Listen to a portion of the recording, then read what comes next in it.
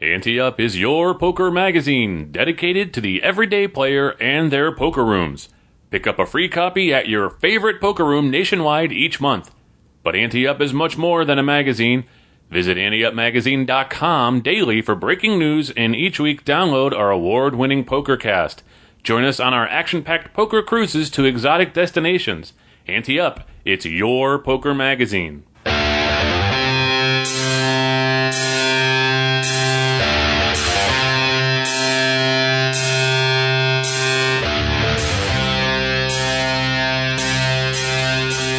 From the Ante Up headquarters in Tampa Bay, Florida, it's the Ante Up PokerCast. And now, here are two guys who think they know how to play poker, Chris Cosenza and Scott Long.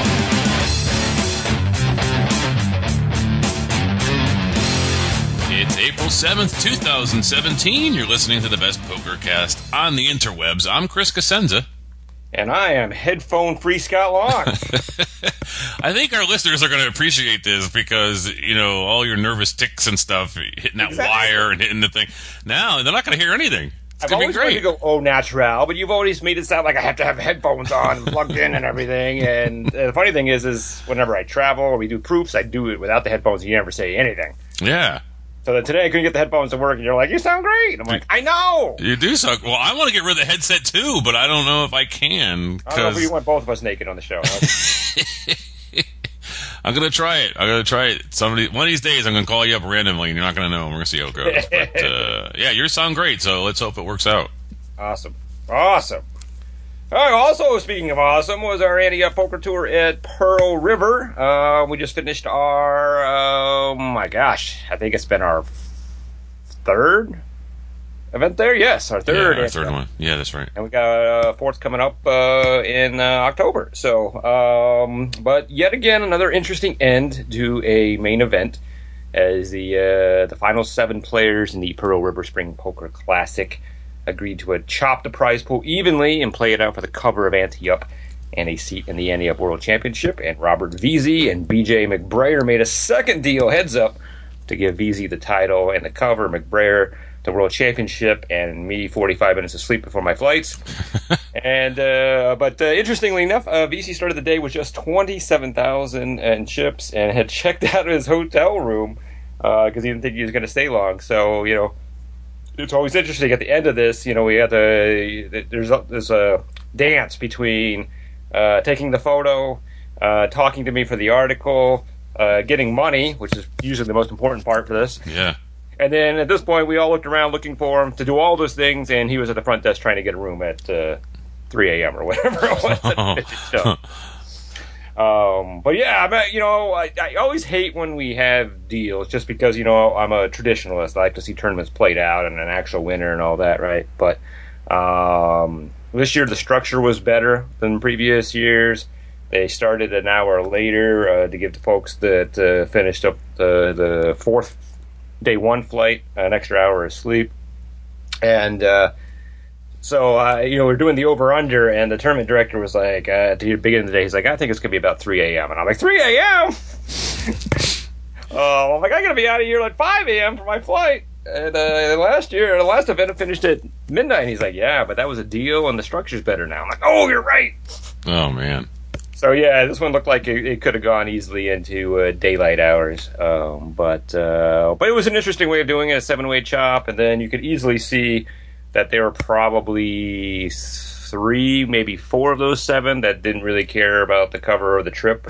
So they were all in, like, in the next couple of hands to get it down to 3-handed or 4-handed. And then when I got down to heads up, then these 2 guys worked it out. And so everything worked out. But it was a fun event. So it's like we have 2 winners. Yeah. Or 7 winners. 7 winners, but 2 additional winners. Yes, exactly. Cool. But it worked out because Veazey, he's from Louisiana. He's been a big fan of us for a while. He knows our former ambassador there. And he just was getting a kick out of being on the cover. He's an amateur. He's an amateur player. He's retired, and now he just plays for fun. He says he doesn't really care whether he wins or loses, though he always prefers to win, obviously. Right. So he was really tickled to get the cover and that. And then BJ is a professional player that always does quite well at our Pearl River events and all over Mississippi in the South, and he was excited to be able to get on a plane and go to California and play for more money out of this. So it all worked out for everyone. Very cool. And then the series went on all week, even though I didn't get there towards the end. But they beat both guarantees. The first event was a 100,000 guarantee, as was the main event. But the first event was a 340 buy, and the main event was 800. So they needed a lot more players in that first event to beat the guarantee, and they easily beat the guarantee in both of them. So pretty much a good trip up there, and like I said, we'll be back there in October. I have the actual dates, I just haven't got them up on the website, but you got plenty of time to plan ahead. Yeah, there's plenty of time. Now, this is the one property where I'm not allowed to play in the actual events. So I decided one night after watching people play for a while in tournament, I'm like, yeah, I got the you get Jones to play cash, right? Right. And went over, and they weren't getting the Omaha game going that I was hoping they would. So I sat down at the good old crappy 1-3 no limit, right? Mm-hmm. And I sat down, I thought back, and I think the last time I played a hand of poker was probably our last cruise that I went on. Right. November, right. Because I think that was after Thunder Valley, or maybe Thunder Valley is right after. Anyhow, it's been since November, because we haven't had a home game because I was busy and I haven't gone anywhere. And it took me about a half an hour to learn that I've forgotten the entire game of poker. So you know how I feel now, because that's how I felt on the cruise. I think the last hand I played before the cruise was the other cruise, and I'm pretty sure. And I know the feeling, man. It's terrible. You sit down at a table and you're like, wow, I'm terrible. Yeah, it was rough. Usually I buy in for the minimum because that's the way I like to play. For some reason, though, I just bought in for 200 instead, and actually won a hand and chopped another one, and actually was up for a little bit. And then I was looking at that stack, and because I was thinking, I'm like, before I sat down to play, and I'm like, should I just go to the sports bar and get a pitcher of beer, or should I go play poker? And you know what's going to happen when you make that decision, right? Yep. So then at that point, I was looking at the stack, and I'm like, hey, I just paid for several pitchers of beer. Let's just get up and go. But I only played for like 10 minutes, right? And you know where that story's going to go. Yep. And then I got into a hand with 3 diamonds on the board, and I had the king of diamonds in my hand, but not another diamond. And there was one player at this table that was just in every hand. And I just thought he was loose, and I was watching how he's playing, and I'm like, that's who I was kind of targeting. Because I thought if I get him in a good spot, then I can get his stack. Of course, and then when you think about that, then you realize you're getting yourself into not a good spot to not have a made hand, right? And I kept stayed into the end, and the river was a king, so the flush didn't get there for me. And of course, that's the worst card to come, right? Yeah. Then he shoved, and I called because I thought he was light, and he had turned over deuce 4 of diamonds, so he had flopped the flush. And then boom, that buy-in's gone. So put another $100 out there, and then same guy cleaned me out. Oh man! And he had I think it was I had a couple all-ins where I was pipped, like ace queen versus ace king, or I had queens versus ace king, and he flopped a king on me, and then boom, got up, went to the sports bar, had my pitcher of beer that now cost me $300. Oh man, $10. Oh. Brutal. Yeah. So, but that's what happens, right? It's poker, right? Yeah, it is poker. But it is interesting. Like when you're gone that long from the game, and then you sit down, you really do feel like timid or just, like you said, rusty. And it's a weird feeling. It takes a while. You get it back, but it takes a little while, and it's precarious. You don't know what's going to happen with your money, and yeah, I think I didn't think I was rusty when I sat down. It's when you walk your way and you're doing that walk of shame to the bar now, and you're like, did that just happen? You start to think about it, and you realize that I sat down thinking it was like a bike. You never learn how to ride, right? You pop right back on every time, and certainly I knew the mechanics. That hadn't changed, right? But it was like the subtle things that you need to remember with your table that you've learned over all these years of playing, right? That I had kind of like, that was part that got rusty. And, so that's where I was getting pipped on hands and things like that, where you kind of learn, hey, this is not the right spot to be committing. So maybe I need to start listening to a poker podcast. I don't know if you have any recommendations. Not ours. Maybe reading a poker magazine. Not sure how many of those are still being published this day, but I'll try to find one. And I'll get a little better here. And I have to, because we got a cruise coming up here in 2 weeks that I'm going to have to be playing for 11 nights here on it. So I will have to get better, right? Yep. Well, it's good to know that you suck right now. Let's take advantage in the early days of the cruise. Right. You're going to want to clean me out in the first couple of days. Yeah, that's right. And then, wow, what a trip home. All right, so it's not a poker story, but I know people like when I just, biff on my travel, right? So this is a lesson where, because I travel so much that I think I'm almost like a travel god, right? So you throw a roadblock at me and I figure out a way around it. So I'm sitting there, literally, it was at the final table of the main event around midnight or so, right? Uh-huh. And I'm live tweeting the final table, so, paying super close attention and all that. When I get American Airlines calls me. And they're like, hey, your flight tomorrow has been delayed, and you're going to miss your connection. So we've rebooked you, and then press 1 to accept these changes, or 2 to reject them. And I'm like, I'm talking to a computer now, so I listened to it, and I'm like, and the changes were going to make me miss my city commission meetings, and it was photo day for the city commission. So I'm like, oh, I can't do that. And I'm like, so let me see if I can figure out something better. So in the middle of live tweeting, I'm also like Google mapping and on American Airlines website and trying to figure out everything. So I found there was only one possible way I could get back to Safety Harbor in time for my 6:30 meeting. And that was to fly home out of Jackson, Mississippi instead of Meridian, Mississippi, which would not be that big of a deal because they're both about the same distance. Jackson's like 10 minutes longer. Mm-hmm. But I had a rental car, and unfortunately, where I rented it from at the Meridian Airport is not a corporate-owned budget location. It's an independently owned budget location, and therefore, when I called budget, they couldn't change it, so I could drop the car off at the new airport. And they recommended that I not even try because they might not even accept it at the other airport, and then we'd have to get the car back to the other airport. But don't worry, work it out tomorrow at 9 a.m. when the local guy gets there. Of course, the flight that was going to make it work, they had a bunch of flights that were going to work, but it was at 6:30 in the morning. Oh. So I'm like, I can't wait till 9 a.m. to figure this out. And they're like, we're sorry, Mr. Lang. I'm like, all right. So then I kept working, and I found a flight out of Jackson at 11:10 a.m. And I'm like, all right, I can figure this out now. So what I ended up deciding to do is just driving the car down to Meridian, dropping it off at the airport where it should go, right? Right. And then the only rental car place that was open early enough for me to make it to Jackson was Enterprise. So I booked a one-way rental from Enterprise to Jackson, and I had to take a cab because there's no Uber or Lyft in Mississippi, apparently. Had to take a cab to the Enterprise, drive to the Jackson Airport, got there in plenty of time. I'm pumped. I'm like, this is going to be great. I look up, and the only flight delayed out of the Jackson Airport is my new flight. Oh, man. And I already had like a 40-minute connection, and I noticed it was delayed 35 minutes.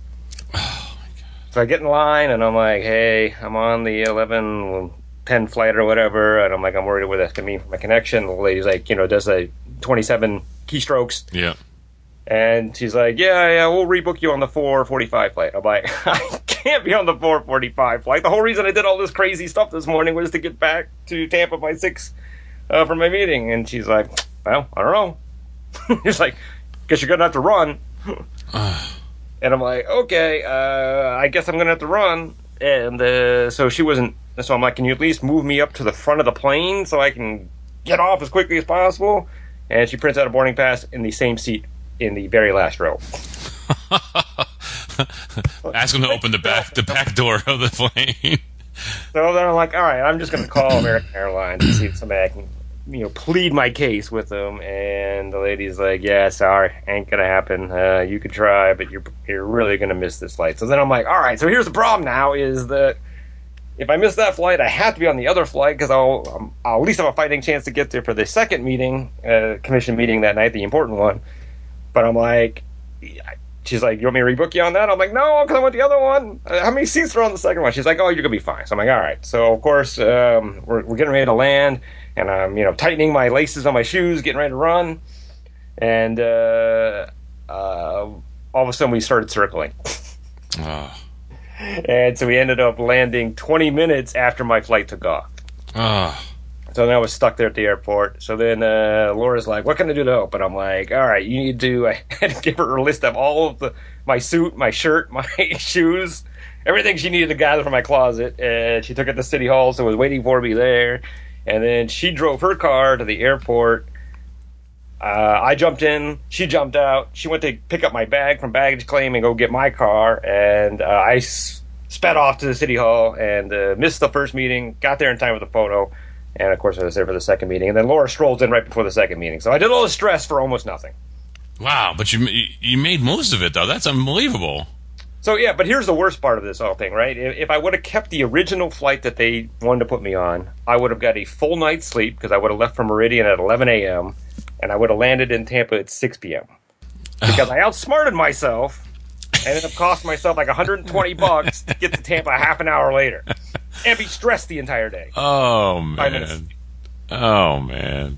And I told people this only happens to people that think they know what they're doing. Yeah, you overthought it. Been like, hey, nothing we can do. You overthought it. But anyhow.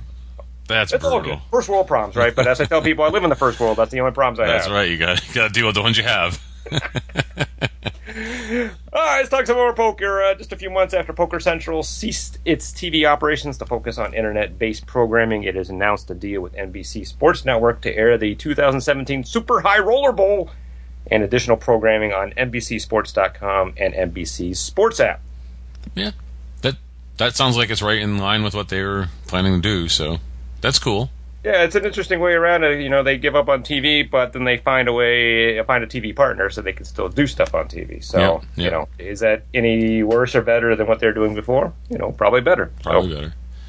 NBC is a pretty big name, so, if they do a good job, you never know, it might start to blossom into more, and, one thing can lead to another, like a domino, so that's pretty good. Good to know. And just a quick question, Super High Roller Bowl. Isn't that kind of a funny name? It is. Couldn't they have come up with something better than that? It is pretty funny. I don't even know what it means, to be honest with you. What's a bowl? They used to call the football games bowls because they were played in stadiums that were called bowls and in the shape of bowls. But why are they calling the High Roller Bowl? It's a good question. I don't know. It's kind of funny. And it's super. Yeah, that's the part for me is like, it's not just high roller, it's super high roller. And it's not just a good podcast, it's a super good podcast. But anyhow, that's good news for everybody. Good for them. Good for all of us. Bad news for people involved. Federal agents temporarily shut down the Bicycle Casino this week as part of an investigation into possible money laundering by patrons of the famed card room near Los Angeles. There's no indication at this point that the casino was involved in the allegations. I read the story. Yeah, it's never a good PR, that's for sure. Yeah, now I think that was a big thing mentioned in there. In fact, I actually haven't checked this morning to see whether there was anything new. It doesn't look like it right now. But that was a big thing was that, it's very rare that agents are going to shut down a casino to investigate possible crimes by patrons, right? Yeah. If they thought that the casino was involved in it, that's a different story. But at this point, there's no indication. That might change after investigation and everything. We'll see what happens. But if it ends up being proven that Bicycle had nothing to do other than they're just doing their normal operations and some Deutsche Banks decided to use that as their office for their bad people stuff, that's really unfortunate. Yeah. For them. It's terrible. I guess we'll see what happens. But interesting development. Yeah. Hey, Ante updates. We're officially taking bookings for our Ante Up Poker Cruise to Cuba from Tampa on August 26th. Woohoo! Gene's phone is ringing off the hook, by the way. I am not exaggerating at all. So, seriously, if you want to go on this cruise, I'm not selling this hard. I'm telling you the truth. Her phone never stops ringing now for this cruise. So, and other ones too, because we have 4 other upcoming sailings on the schedule. All passengers for all sailings get a commemorative coin souvenir uniquely designed for each sailing by thepokerdepot.com. A 1-month membership to advanced poker training, and a quick reference poker odds card from thegamblingschool.com For more information, visit anteupcruises.com. PokerRadius.com is a great poker networking site that is home to the Ante Up group discussions. Basic memberships are free, and you get access to the Ante Up group discussions, and upgraded memberships get you access to discounts on poker products and automatic entries into contests. And I should mention that we talked Papes a couple episodes ago, and someone said, you talked about Papes for like an hour and you never told us how we could play. So the details on how you can play in Papes, our free online poker series, are posted at PokerRadius.com. So go there and find out. Yes. Each week we spotlight a listener who emails us at podcast@anteupmagazine.com if they haven't won something from us in the past year. Just like we do with Call the Floor and Hand of the Week, we send them something cool. This week's prize is a 30-minute telephone lesson and workbook from Thomas Gallagher Casino Seminars, which specializes in poker odds and math at poker911.net. Comes from Frank Simone. My local card room is giving warnings for leaving one's position before action gets to them. Sometimes we need to take an important call or have to attend to business. I don't see why we can't just get up if there are other pressing matters instead of the hand. Once the cards are dealt, is one a prisoner until action reaches the position? Some of these pros are taking 3 to 5 minutes looking at ranges and trying to entice tells. Yes, you do need to wait. You can call yourself a prisoner if you want, but no one's putting you in jail. But yeah, so I mean, here's the thing I don't think people realize is you are acting out of turn by getting up and leaving your cards there and running. Now, you don't think it's a big deal because you're folding, but you know, think about it from this perspective. Now you have now changed the dynamic, potentially changed the dynamic of that hand. So I mean, think about all those times that you're in middle position and you've got one of those middling hands that you think about stealing the blinds with, right? If you know that the button is already going to fold because he got up to run to the bathroom, that makes it easier for you to make that decision where maybe you were going to fold. Now you've got extra information, and that's unfair to the blinds, right? Yeah. Because otherwise they might have got a free look at the big blind might get a free look, but you just influenced action by acting out of turn. And then the other thing I'll say is, what if before you looked at your cards and got up to leave, the gun player already folded? So now you're giving the rest of the players at the table information that player didn't have, and that really may not have affected his decision, but it doesn't matter whether it did or not. You're being unfair to that player as well, too. So I understand the frustration. There's nothing worse than, like we're on a break. Breaks I love to leave right away, right? Because you want to get to the bathroom before 4,000 people are there. Right. And there's nothing worse than being on the button on a break and then peeking down and seeing you got 7 deuce and saying, hey, I'm going to forfeit this hand and get to the front of the bathroom line so I have a chance to make it. And then you've got somebody, taking 7 hours to tank in middle position. But that's poker. Sorry. That's right. Sorry.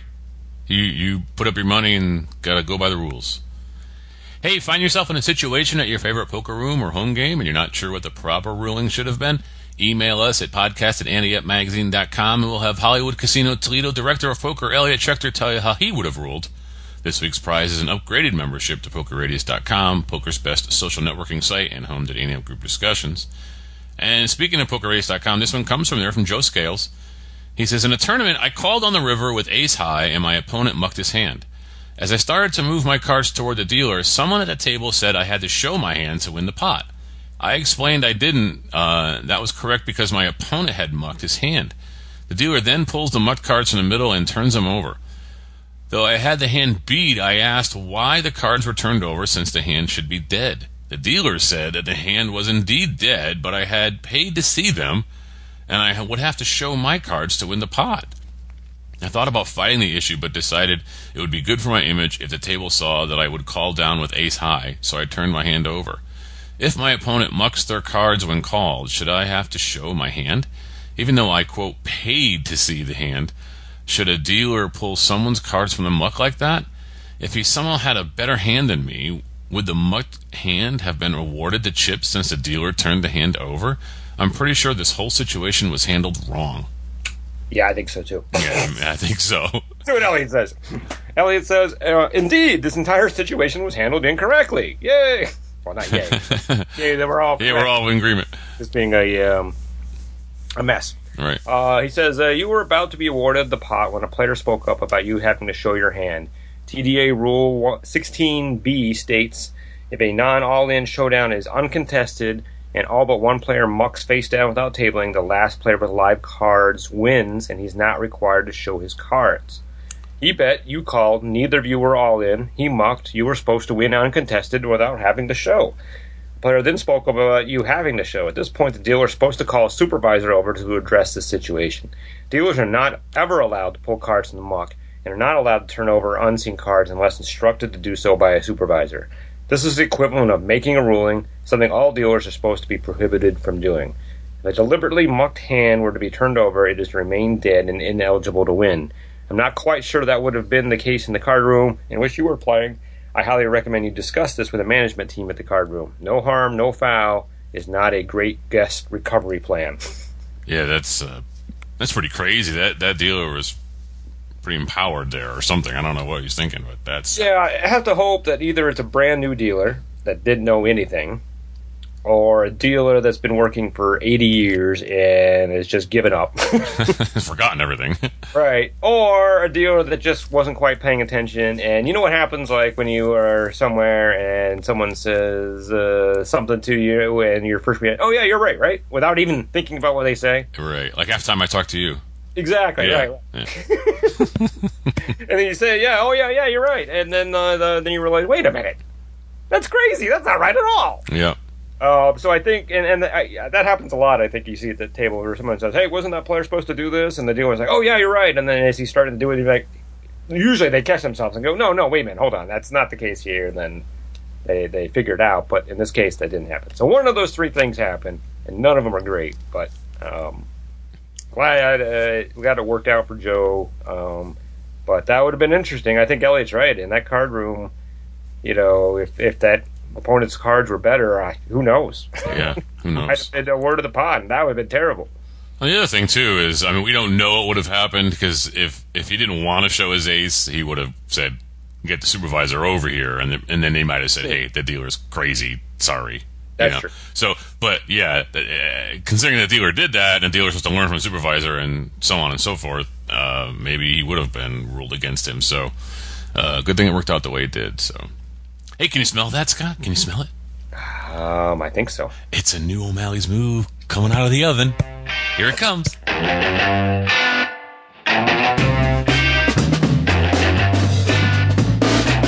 Hello, and welcome to another O'Malley's Move. I'm Malcolm O'Malley. It's a new day at the Micro Stakes 5-cent, 10-cent home game. This time it's 8-handed, and we've been playing for roughly an hour. There's a player at this game who is a maniacal calling station, but does lay it down occasionally if enough pressure is put on. We bought in for $20 and currently sit with $25. The blinds post. There's one caller in an MP to us. We're in the cutoff, with the ace of spades, queen of spades. Good hand here. Let's make a standard raise. At this table, that means anywhere between 2.5 to 4x. I've been making a standard raise of 3x, but always account for any limpers. I make it 40 cents to go. The button and maniacal calling station calls. Why does it seem like these guys are always on my left? He has $22. Everyone else folds, including the limper. There's $1.05 in the pot, and we miss the flop completely. The 10 of clubs, 8 of hearts, 6 of clubs comes down. We're first to act and decide to keep up the aggression with a 75-cent bet. The button calls, of course. The pot is now at $2.55, and the turn doesn't get any better with the 4 of clubs. I get the sense this guy doesn't love his hand, and I'm thinking I've told a story strong enough to take the pot down right now. We lead for $1.75, and again, he calls. The pot has ballooned to a staggering $6.05, and the river is the jack of diamonds. Another swing, another miss. So, are we triple barreling it here? What's the move? Can you smell this? I don't know. I know we were oven baking our segments now, but apparently we are. Well, when they're ready, they got to come out, so... All right, it's time for the advancedpokertraining.com hand of the week. Send your hands or situations to podcast@anteupmagazine.com. If you haven't won something from us in the past year, you'll get a free membership to Advanced Poker Training, the world's #1 poker training site. Dr. Frank Toscano back in the house. Just sending us a hand. Oh, okay. You're supposed to say, "Can you smell it?" or something. I don't know. I gave you enough there. The bit's over now. All right, moving on. Okay. All right, as far as Dear Councilman. Now, come on, Frank. It's a commissioner. Please get the title right. I know. Everyone seems to get that title wrong. Now, I can't explain to you why it's a city commission instead of a city council. I get it everywhere else, so, but whatever. Yeah. But anyhow, let me get the eraser out and rewrite. Dear Commissioner. All right, there we go. Make it say, "Dear Dog Catcher Substitute." And, hey, I don't want to get too big of a head here, but U.S. Senator Bill Nelson just called me the Honorable Commissioner Scott Long. Wow. And a letter congratulating me, so... And wasn't he a space guy? Didn't he go to moon or something? Yeah, he got on the... he was I don't think he was an astronaut, but he was a senator that got picked to go on the space shuttle. I knew it was something like that. Yeah. He's awesome. Yeah, I got his autograph now. This whole campaign was just a long, expensive way for me to get autographs. All right, anyhow, back to poker. Dr. Frank says, I hesitate to even send in the hand because I just know you're going to beat me up about it. Yes! But I thought it might be a pretty good leaning experience. And there's a bonus at the end. Oh, okay. So, it sounds like I just kind of ruined the hand, but there's a bonus at the end. Did you say it was a leaning experience or a learning experience? I think you said leaning. Well, it could be both. Let's see if it's a leaning experience. Yeah. So there's a bonus at the end, so it's like Ferris Bueller, don't leave the theater. Right. At the end, right? Yeah. All right, he says in a local card room, $60 tournament, 20-minute blinds, 15,000 starting stack, 83 entrants. A lot of numbers here. Pays top 8, one more number. 8th place pays about $160. First place pays over $1,000. Early in the tournament, I had chipped up from $15K to about $30K, and then I went card dead. I gave some back, but spent most of the tournament between 16 and 25 big blinds. I made the final table, obvious brag. And when there were 9 players left, we all agreed to pay the bubble $10 each, or $80. The blinds had just gone up to 4,000, 8,000 with a 1,000 ante. And I started this hand with 96,000, which was about 12 big blinds. And there were 3 stacks at the table shorter than mine. Unfortunately, the 2 biggest stacks at the table were to my immediate left. I can't tell you how big they were just big. I'd played with both guys before, and they were pretty similar players. The fellow to my left was moderately tight, but not squeaky tight. He was willing to get it in on marginal hands to knock out desperate players like me, but he didn't wield his stack aggressively to challenge every hand like seasoned pros do. I'd seen him check down hands when a small bet would have won the hand without a showdown. It seemed to me that he was more willing to fold to a standard raise than to a shove. I had seen him call all in with Jack 8. Wow. I'm all over the place on that guy. Wow. It's folded around to us in the small blind with Queen of Spades, 9 of Spades. All right, it's folded around to us. Where are we? Small blind. Small blind. So the bigger stack is in the big blind. Yes. I probably just complete. I don't think I go crazy and raise. I don't want to be out of position with this guy. And sometimes I would fold this hand. Believe it or not, I would just say whatever. Let's just move on to the next hand. My blinds are paid and whatever. But I probably just call. Yeah, I could probably make the case for all 3 here. I could make the case for folding just because we only have 12 big blinds. And we're going to get into a hand-to-hand combat with a bigger stack here with a hand that's not particularly strong. I could make the argument to call because it sounds like this other player may not auto-raise, as Frank said, that most big stacks would do in this situation, right? So that means we get a free flop with a hand that has a lot of potential. And I could defend a raise because we do have a hand that, in the blinds, it's slightly above that computer hand, right? Yeah, so, 2 pips better than Queen 7. Yep. So why don't play it? Why don't we raise and maybe the big stack, since he doesn't seem to be super aggressive, maybe he'll fold, and then we pick up 20,000 chips, right? Yeah, let's see, 12,000 blinds and. Basically 9. 8 or 9 and antes, so yeah. That's a pretty big jump because we're down to 96. Well, 91 after we paid our ante. So But still, that's significant when we have only 12 big blinds right now. So Yeah.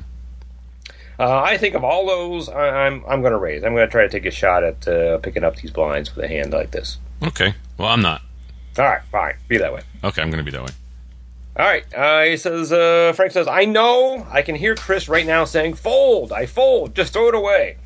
I thought about it. I said I could see myself doing that, but I'm going to just call. Now you're messing up Frank's story here. Sorry. Good job. Sorry. All right, so Frank says, okay, hear me out on this. Hey, you got nowhere else to be, Frank, right? I know that this hand is barely better than average, but I'm running out of time and chips. It costs me 21,000 every round, more than 1/5 of my stack. Now, this hand, everyone else had folded to me, so I only had to get through the big blind, one of the big stacks, to take down the hand. I felt like if I shoved, that he was sure to call just to try to get me out. If I completed the 8K and he didn't raise, I would get to see a flop, but I would be out of position with a hand that doesn't play well after the flop. I thought that just maybe if I min-raced to 16K, he would fold and I would take down the blinds and antes, so that's what I did.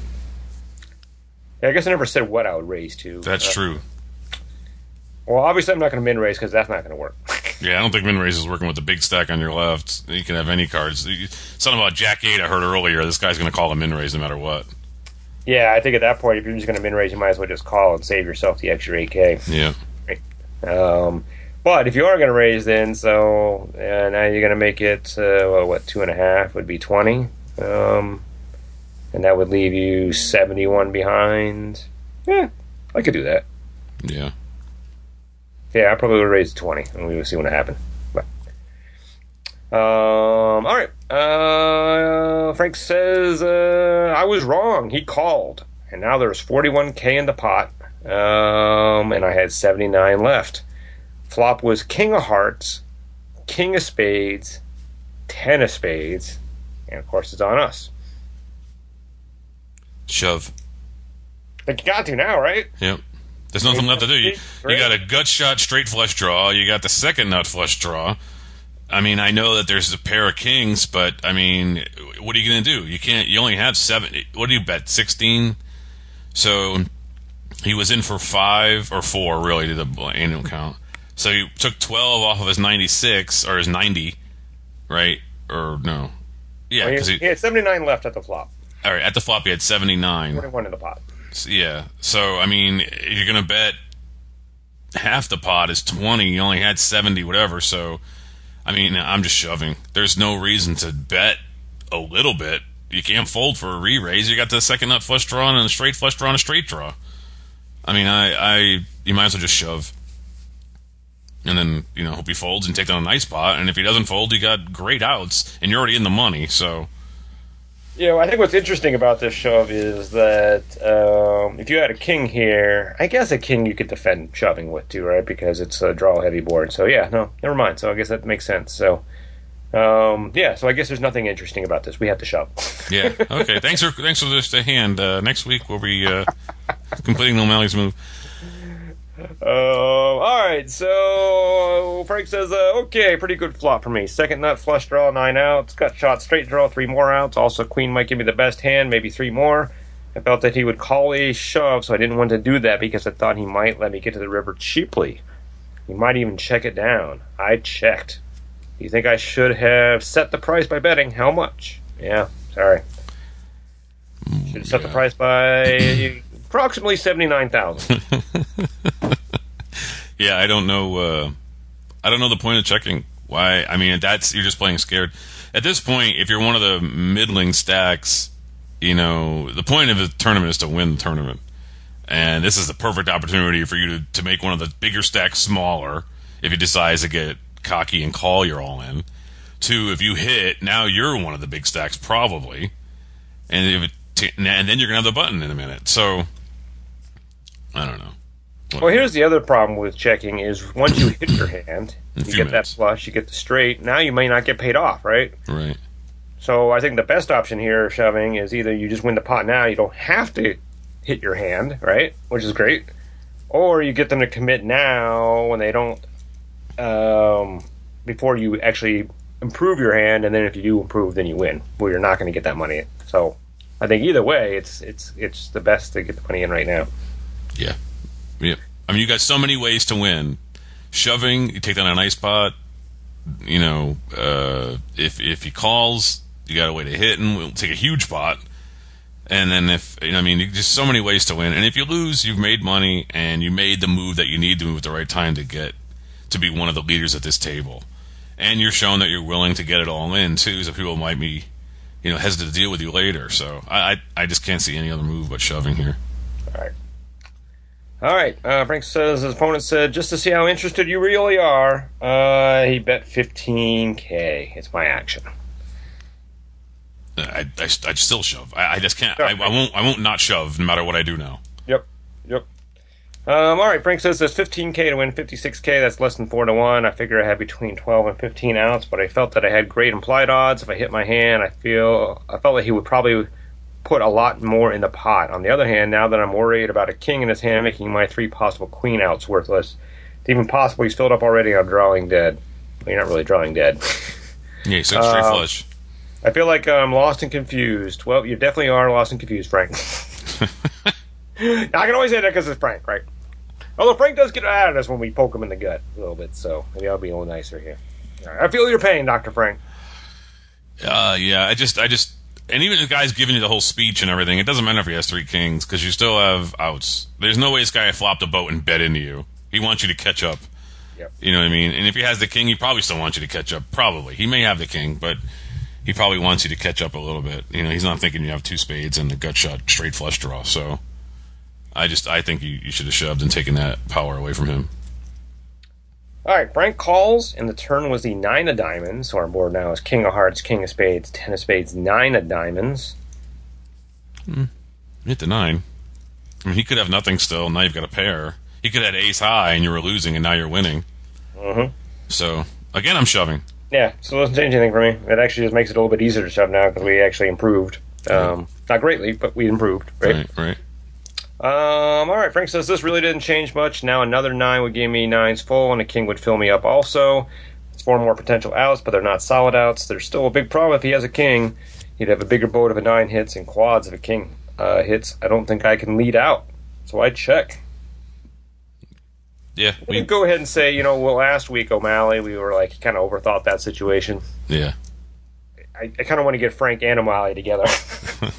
See how long it takes them to overthink this. I'm being funny, but I really do think we're kind of overthinking this at this point. So. To be honest with you, too, I don't know if this is his revisionist kind of going through the outs and stuff, or if he's really doing this in real time. To me, when I'm playing poker, a lot of my thinking and stuff like this is sort of subconscious. Like, I get an idea of what kind of outs I have in my mind, and I'm thinking, okay, but I'm not counting outs and thinking, okay, he might have quads if he hits a king in the... that stuff is just like, in this moment, outs and everything don't mean anything to me now. I need to shove. It's more of a property thing than it is a, outs and numbers and thing for me now. I've got so many chips, and I've got so many possibilities. I'm just getting it in the middle and trying to get this guy to fold, and if not, I've got a lot of possibilities of winning still. I don't know if Frank actually goes through all of these outs in his head when he plays all these tournaments and all these things. He could have, and he could just be doing it because it's revisionist history here, and he's just trying to get all the stuff for us to talk about it. But for me, yeah, I'm just shoving. I'm not thinking about outs. I'm not thinking about anything. This is a hand I need to get my money in good on, especially since I'm already in the money. And I want to be able to play for a lot of money. I want to be able to play for $1,000, but going for a little crimp and save here and that's just not going to work for me. I need to get it in. So I don't know what else there's to think about, really.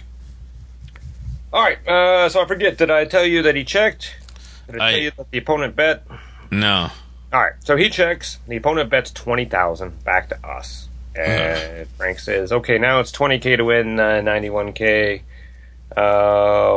If he has a king but hasn't voted up yet, I still have 12 outs, and now my liability is limited. I get to see the river for $20K, and if I miss my draws, I'm done putting money in this pot and still have $46K left. It's dangerously low, about 6 big blinds, but still more than the smallest stack of the table and about equal to one other stack. Yeah, 6 big blinds, so it'll make me feel a lot better about this. No.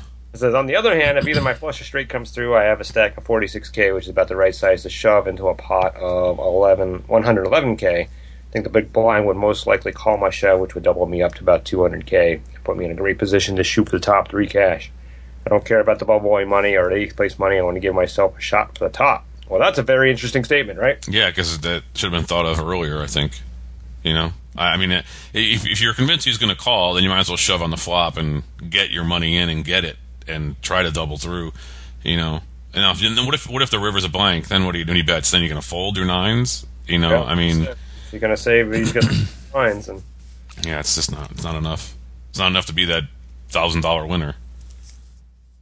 Yeah, I know we're supposed to reset every time something happens that we didn't do, but I still think I'm shoving. Now I've got a pair. I think he thinks maybe we're drawing, which we are, but we've also got a pair, and I think he's just betting, thinking we're going to fold because he's a bigger stack and we're kind of timid. And I would shove, and then if he calls, you still have a ton of outs at 1 street to go, if you need him. Yeah, my only concern now is the way that our opponent's betting. You know, if he wanted us out of this pot, he would have shoved at some point himself, right? Right. So I think these little smaller bets, I think, are designed to get us to call. So he obviously has something, and that something's better than our 9s. But still doesn't change anything. The fact that, I mean, well, it at this point, maybe now that we've gotten to this point, that maybe now if Frank is happy with the 6 big blinds, if he calls here and misses, I think he would be happier by having 9 big blinds by not putting this extra 20K in right now. If that's the case, right? And just letting it go? And just letting it go now, which is unfortunate, but I really do think that if this guy wanted us to push us around, he would have shoved either now or on the flop. But the fact that he keeps betting something and we keep calling, I think he thinks that's the best way to bleed us dry here. It feels like he has a 10 to me. I don't know why. I think he has a 10. No, that makes sense to me. Because if he had a king, why would he have bet that flop?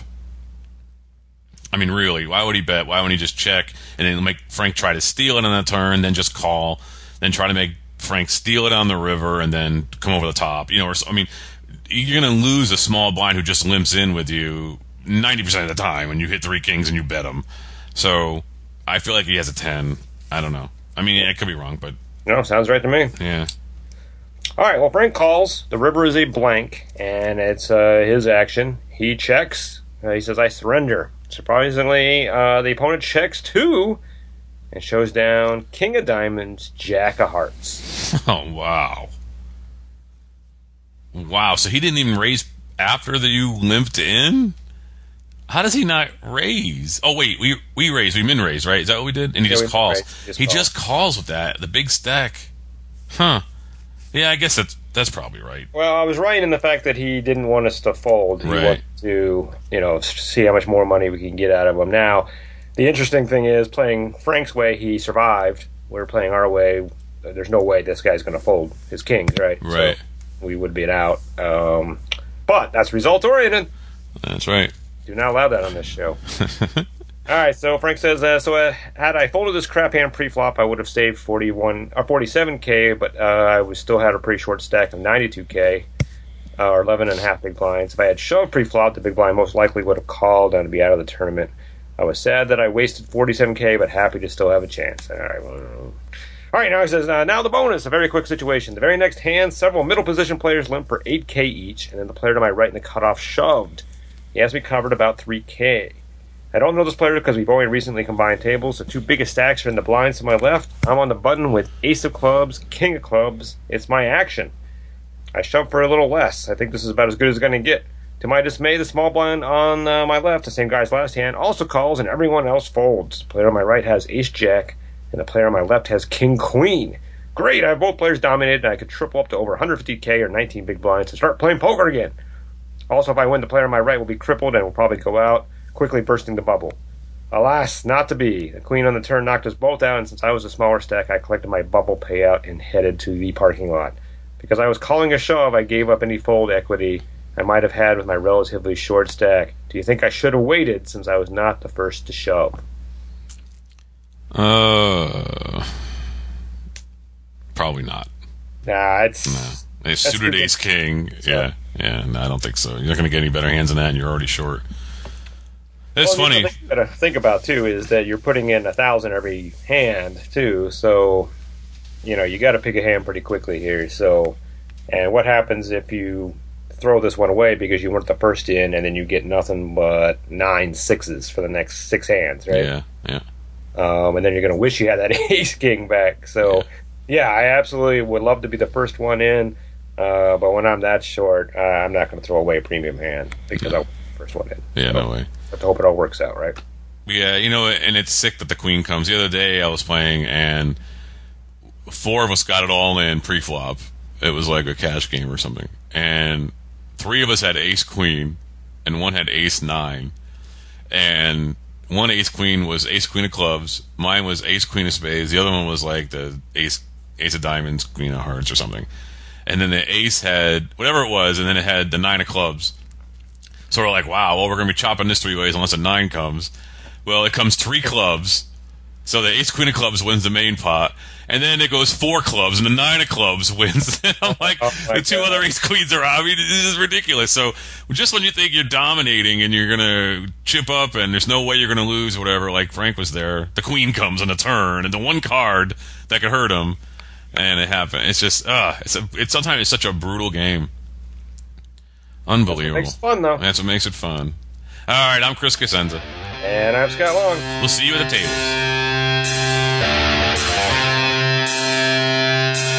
Ante Up is a production of AnteUpMagazine.com. Contact the show at podcast@AnteUpMagazine.com or call our hotline at 206-338-6344. If you'd like to advertise, send an email to advertising@AnteUpMagazine.com or call 727-331-4335. Some music used in this episode comes courtesy of the PodSafe Music Network.